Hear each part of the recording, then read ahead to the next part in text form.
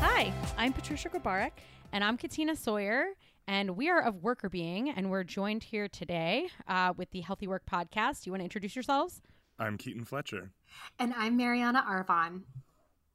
And today we're going to be talking about the science-practice gap, which is the gap between what researchers are interested in examining and publishing papers on and what practitioners actually need to answer real-world pressing questions in their businesses, and the gap that sometimes exists between what we're studying and what managers actually want to know the answer to. And this gap is kind of frustrating because there's lots of good work out there that managers might not have access to or might not know where to find or that might not exist. And so our podcasts both exist to sort of fill that gap. And we're going to talk about that today in terms of what we're trying to do to solve that problem, as well as where the field might go from here. So I guess to kick off our discussion, we're so excited to be here together and to have all of you listening. So for the Healthy Work Podcast, can you talk a little bit about how your podcast aims to address this issue, kind of what you're doing with your podcast and what your hopes and goals are for bringing this stuff closer to practice? Absolutely. So we are a bi-weekly podcast, or fortnightly, to reduce that confusion, because apparently bi-weekly can be twice a week. And for us, it really was born of a frustration with the scientist-practitioner gap that we're going to be talking about. We like the work that we do. We find it really interesting, but even trying to convey it to our parents or our friends, it's not very innately accessible with the way that we publish it. And so we wanted to get the research out there to people who can actually use it in a way that's accessible. And I figured if you can learn constitutional law or music theory through podcasts, which I love podcasts, you can definitely learn about the basics of occupational health psychology, of industrial organizational psychology, and how what we're doing can help your wellness. Mm-hmm. I love that. So actually, why don't we back up a second, since I know our listeners don't know you, and we'll introduce ourselves a little bit more too, but maybe the two of you want to just tell us a tiny bit about you as well, in addition to obviously all the great things you're doing with the podcast. Yeah, absolutely. I'll jump in first. So my name's Mariana Arvon, and I am an assistant professor of industrial organizational psychology at the University of North Carolina, Charlotte.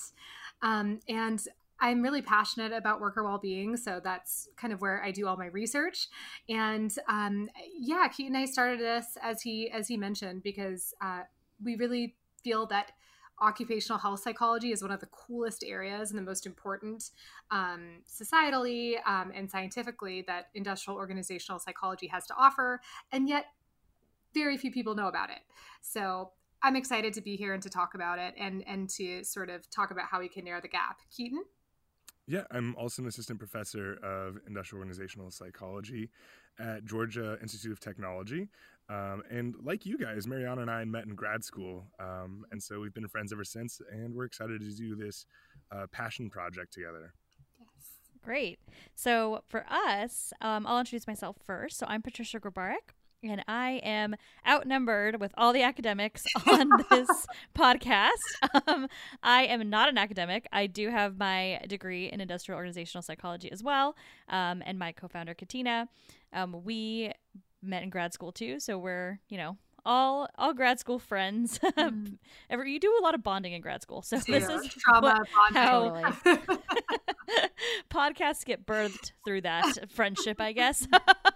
But anyway, so I've been working in practice ever since I left graduate school. I've been consulting with clients on a variety of different issues concerning IO psychology. So things like selection, assessment, helping find who's the best person to hire, things like that. But I've also have been focused on workplace wellness. It's always been a passion of mine. And to the whole point of this conversation, there isn't as much work being done on the wellness side of things, leveraging the research the way that it should be leveraged to make organizations more effective and to help employees thrive in those organizations. So from the practice side of things, I see that gap. It's always been very frustrating for me. And actually, that's where Katina and I came in to build Worker Being, is because of that gap. We want to make sure that organizations can have access to good information. So obviously the podcast is one place.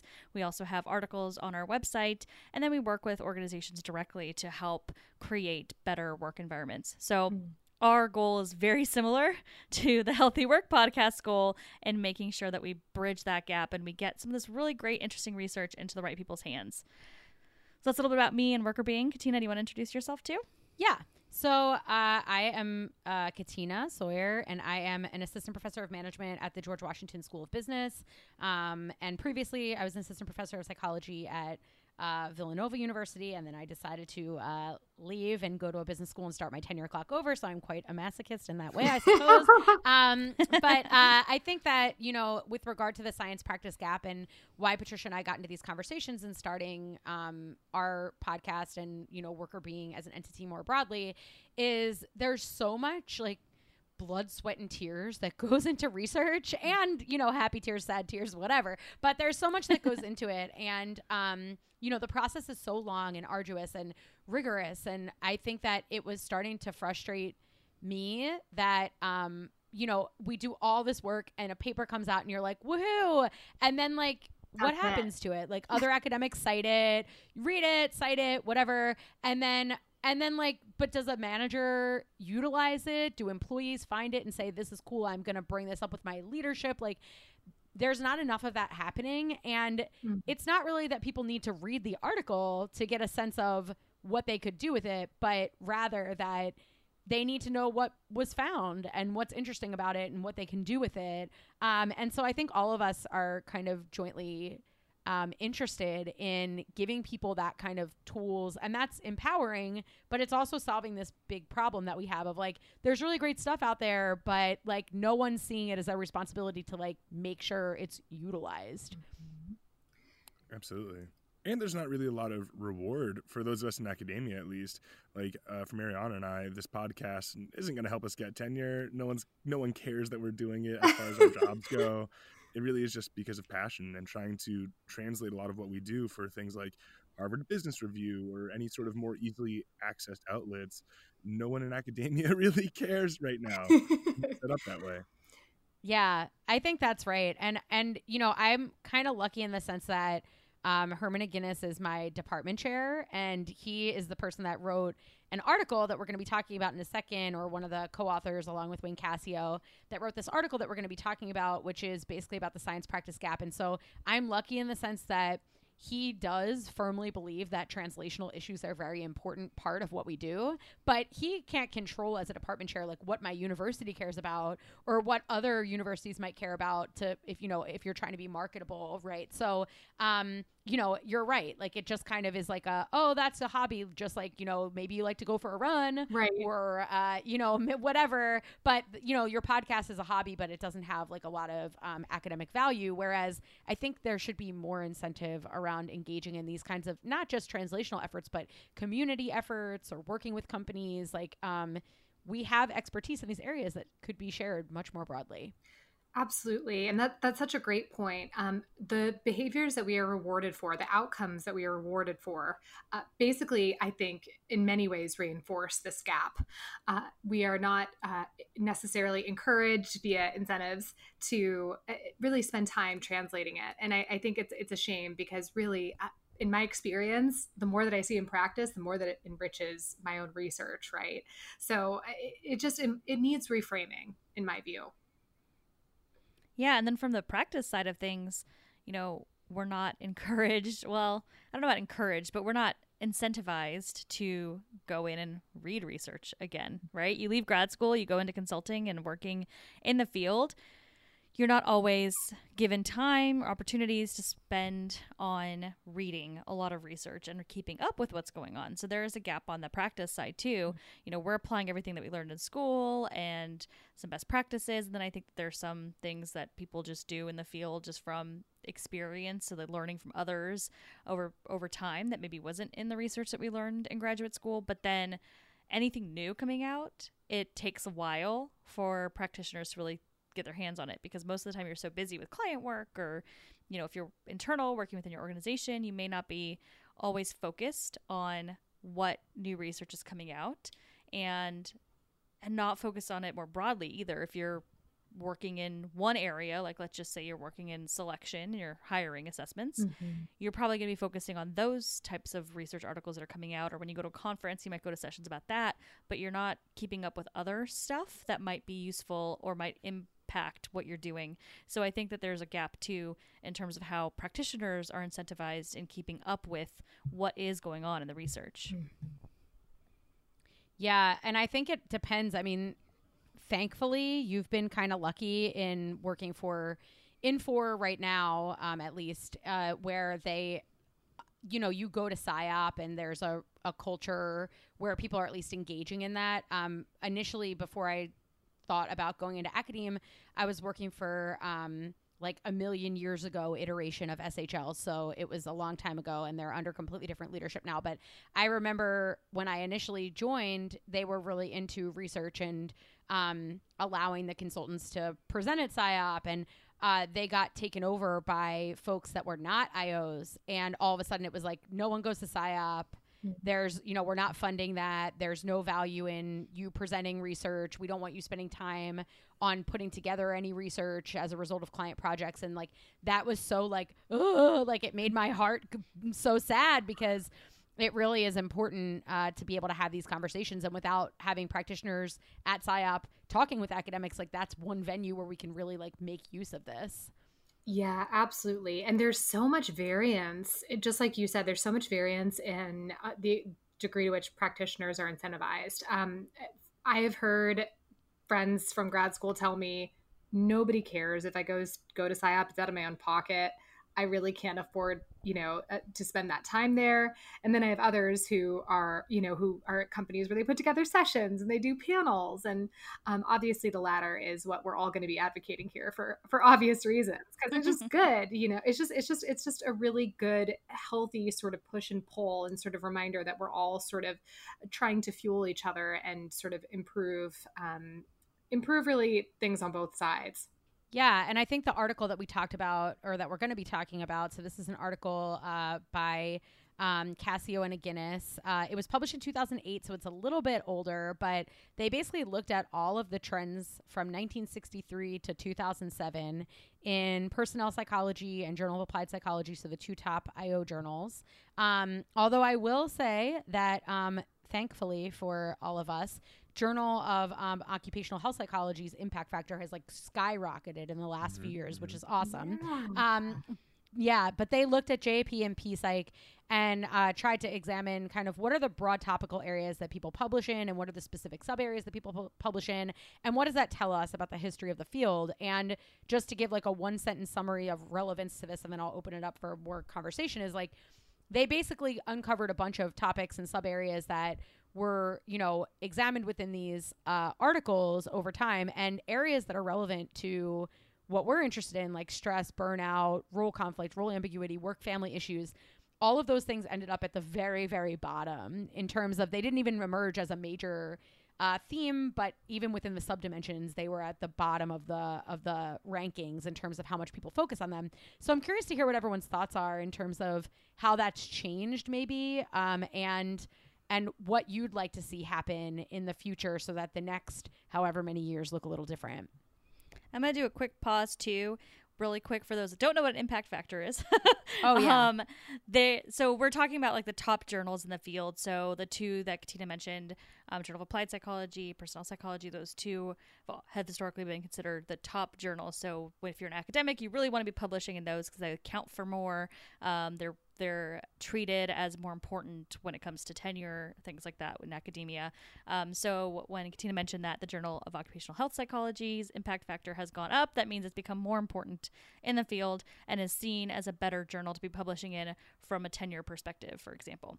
So, yeah, so that's kind of a very, very high level summary of what that means. But I thought that might be important. That is. Thank you. Yeah, I mean, I'll take a stab at that. So I have a personal philosophy that if you're studying performance as an outcome, which we saw in that article, most of the published articles are looking at performance in some way. So my personal philosophy is that, like, ethically, you ought to also look at stress or well-being or some sort of outcome in that component, because we all have seen too many times either anecdotally or through empirical evidence, that increases in performance often come with unintended decreases in the well-being of the workers. And we're at a point now where caring about the well-being of your employees gives your company competitive advantage in a lot of ways, and then obviously is the morally right thing to do. And so I think as far as research moving forward, I would love to see JP say, if you're looking at performance as an outcome, you would also better include some sort of well-being outcome or measure to show that whatever changes in performance this intervention or this predictor show, it doesn't come at the cost of well-being. Because if we have two interventions or two predictors, one increases performance but decreases well-being, and the other one doesn't, it just increases performance, obviously we should choose that latter one. But if we don't have the evidence to pick, then we're kind of out of luck. Mm-hmm. Yeah, absolutely. I think that's a really, really important thing to point out, which is that societally our values have changed for the better, in my view, right? We understand just how important it is to really think about the whole worker, to think about not just their performance, but their health, their well-being, and to understand that if you have certain practices in place, and if you're current with evidence-based practices, you can really have a nice complementary process for these workers where they are able to perform well, but they're also sort of healthy and safe and try to flourish as much as they can, right? But what's so interesting to me is that I see that I think that it's getting better in psychology. I do think that some of this gap is improving between, performance versus wellness. We still have miles to go. But in business, I don't see that it's moved much. So just some perspective. I know, obviously, we have academics here, both in psychology and in business schools. And I think, when I went on the job market, I interviewed at business schools, and I was, speaking to deans who have a background in finance or accounting. And their view is kind of, why do you do this sort of fluffy worker health stuff, right? Like, what is this? This isn't supposed to be here in our school of business. So I think that there's also that going on, which is that in some of the more business-oriented journals, right? The Academy of Management Journal, which is also very prestigious and more business-focused, there's I think that this gap has continued to persist, and it's been tougher to close because people don't understand in business schools as much necessarily about the importance of worker wellness and affecting companies' bottom lines. And I think from organizations' perspective, there's such a mix too. Yeah. So it does remind me a little bit about what's going on with psychology in business schools, where there are some industries where people are better about this, where companies care more about wellness. There are other industries where they don't. There's definitely, I think, a shift in the right direction, but it kind of depends a little bit on who's in charge of the organization, what their values are. Mm-hmm. So there's, I think, a lot of variability, even within organizations. If you're looking at a really big company, there might be teams, departments, certain VPs and leaders that care about it and are focusing on it, and other people within the same company have completely different experiences. So it does vary a lot. And I think hopefully over time we see that continue to shift towards the positive, where the entire worker is being considered in the workplace. Yeah, so I think we're raising a lot of really important but thorny issues in terms of, okay, in academia there's kind of a lack of incentive to study these things because they're seen as more fringy and less mainstream, and you may get questioned more about why you're, as someone who studies diversity and inclusion, I know that that is something that I've encountered as well. People don't really understand, well, what's the point? Who cares about inclusion unless it impacts some sort of bottom line outcome that we can point to, right? And so I think that that's a thorny problem of incentives and how academics are incentivized to participate in these kinds of activities. From a practice perspective, how do we educate people better about why a well-being related outcome might be important as not even just as a leading indicator of performance ultimately, but like is as an indicator in and of itself. So I'm curious kind of just to hear maybe some closing thoughts from both the academics here and from Patricia as our resident practitioner at this point. What do you think people can do, or what should we do about these issues that could help solve this problem? I think immediately on the academic side, speaking as an academic, is learning how to publish your work in outlets that are easily accessible by the public, whether that's going on podcasts like Ours or Yours, or publishing in Harvard Business Review or HR Magazine. And oftentimes it's not going to be rewarded by your institution, though increasingly we're starting to see that media coverage line on the CVs of academics. And so maybe it is shifting that direction. So just recognizing that it's important to get our work on well-being out there to the public, and that sometimes you're just going to have to do it because you think you ought to, and it's important to you, though it might not necessarily boost your career. From the practitioner side, I think we need to be, as practitioners, we need to be steeped in the research as much as we can. So even if, going back to the incentive piece, even if we're not incentivized internally within our organization, being able to kind of understand what's happening, what trends are out there, even just looking at abstracts of articles and journals, we have the experience and the knowledge of reading these types of articles and research to understand what's going on. So we need to be advocates for that research as people that have the same background as our academic partners, but we're in the businesses, we're in the organizations talking to leadership. So we need to bring that new research to the leaders that we're talking to and making sure that we're explaining the reason why things like wellness are important. What's the business case? And I think the more we can share that information, the more we can spread that knowledge within organizations, the better, and the more likely that projects will come from that and trying to make workplaces more effective from a thriving perspective, really helping employees thrive within the organization. So I think being that advocate within companies is really where the practitioner lies, and then hopefully that can push businesses to move in the right direction. Absolutely. So one of the things that both of these comments made me think about is that we need more academic practitioner teams, just like you guys, right? I think that's so valuable, because when you have those partnerships, when you have people on both sides who are sort of working together and have a common goal, it's really, there's a beautiful sort of symbiosis there. So I have a friend who asked me recently, she's been in practice for ages, and she said, I don't know any of the updated sites on employee engagement and burnout. Can you send me maybe, 10 good articles from like maybe the last 8 years since I took my comprehensive exams? And I said, yep, absolutely. I got you. Right. And also when I have questions too, when I'm training my own graduate students, some of whom are going to go into practice, I can talk to her and ask her about, things companies are saying. So I think partnerships like that are really, really valuable and can help close the gap. Yeah, totally. And I think just to kind of share my thoughts, and then we'll let you know how you can get more information about this. I think that, if you're a dean, start thinking about what students care about. I hate to sell it in terms of the business case, but start thinking about what students care about. Like MBA students don't enroll in our programs because the faculty member published an Academy Management Journal article. They want to take a class with somebody who's in Harvard Business Review, or they want to take a class with somebody who has a pop press book, or that they've seen on Good Morning America or whatever, right? That's what brings students to a program. That's what people are interested in. So I think thinking about it, at least initially from that perspective, could get some people to come around on, oh, maybe this is an important thing to do. And I also think as a field, we need a better value add for people. Like, there are a lot of smart people that want to make an impact in the world in a positive way from a wellness perspective. And I don't know how much academia has to offer these smart young people who want to see the impact of their work right away.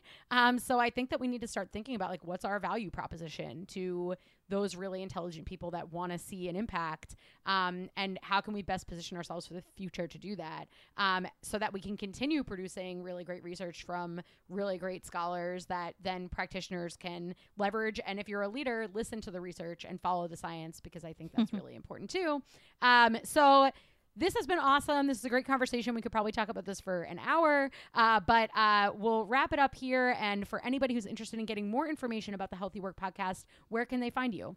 So you can subscribe to our podcast on just about any podcatching software. And you can find us at our website, which is healthyworkpodcast.com. Pretty straightforward.